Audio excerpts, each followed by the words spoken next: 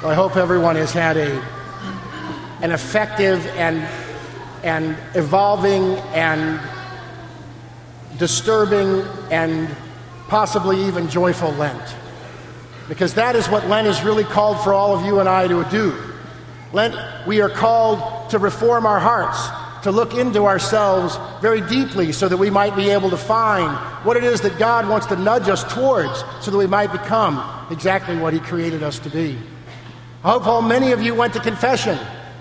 I really pray you did. I went to confession just last week, and when I say sat down, before I could even get out my "Bless me, Father, for I have sinned," He must have known. He said to me, "Have you had a good Lent?" And I said, "I don't know, Father. I know this. I know that I am a far way away from where I need to be in my walk in holiness." And he looked at me and he said, "Well, that's a very good start, young man." I was so happy to be called young man. It's been years. And he said, "Do you have any idea how to get there on your route to holiness?" And I said, "Father, that's one of the things I want to confess."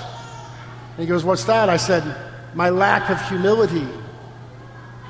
And my brothers and sisters, today, as we prepare for this beautiful Holy Week, I think we need to look at our path to holiness, which can only be found, tread like dirt beneath our feet, in holiness, and you and I finding humility as that path.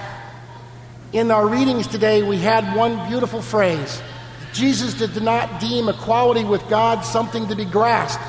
Can you imagine being Jesus Christ, being in human form, being fully God, and deciding that it really wasn't necessary, or wasn't something that He desired to be God?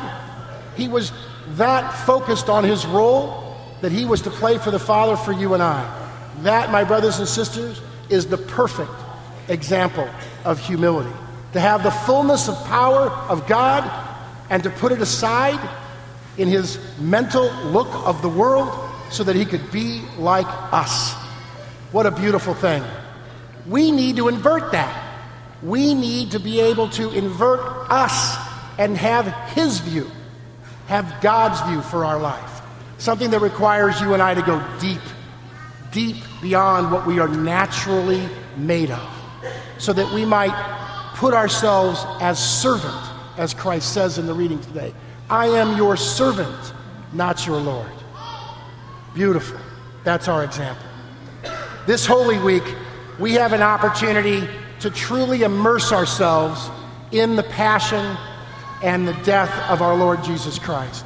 This week, Holy Week, is a week where you and I can literally role play. I brought a copy of the bulletin up here with me. Hopefully you'll all grab one at the end of Mass.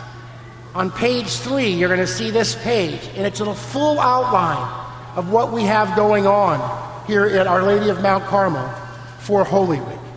First of all, it starts off with the Chrism Mass up Tuesday up in Lafayette. You're all invited. It is a beautiful Mass. It's a beautiful Mass. It's because it's where the priests renew their vows of obedience to their bishop, and they renew their priesthood, which is just something spectacular, my brothers and sisters, to see them choosing to become servants and high priests and surrendering their life to the Lord. Beautiful. If you can come to Lafayette, I think it's at 7 o'clock. If not, check the website. Chrism Mass, gorgeous. Then we start off with Holy Thursday. Holy Thursday, we have a bilingual Mass here. Good Friday is truly, in my mind, Immersion Friday.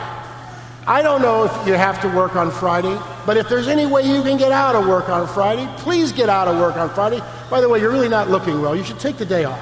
Anyway, honestly, we should take this day as one of the most important days of our entire year's calendar, because this is the day where we can come and we can put ourselves in the scene of the Passion of our Lord. We start off on Friday at noon with Stations of the Cross. Then we have the celebration of the Lord's Passion. Then after that, we have the Divine Mercy Chaplet and Novena. Then after that, at 6:30, we have something that if you've not seen, and it comes from our Hispanic ministry, it's the Stations of the Cross in the Spanish tradition. And it's really a pageant, a play, a recreation of what happened in full costume. It's out in the parking lot. Come. I think you'll find it to be amazing. Particularly your children will.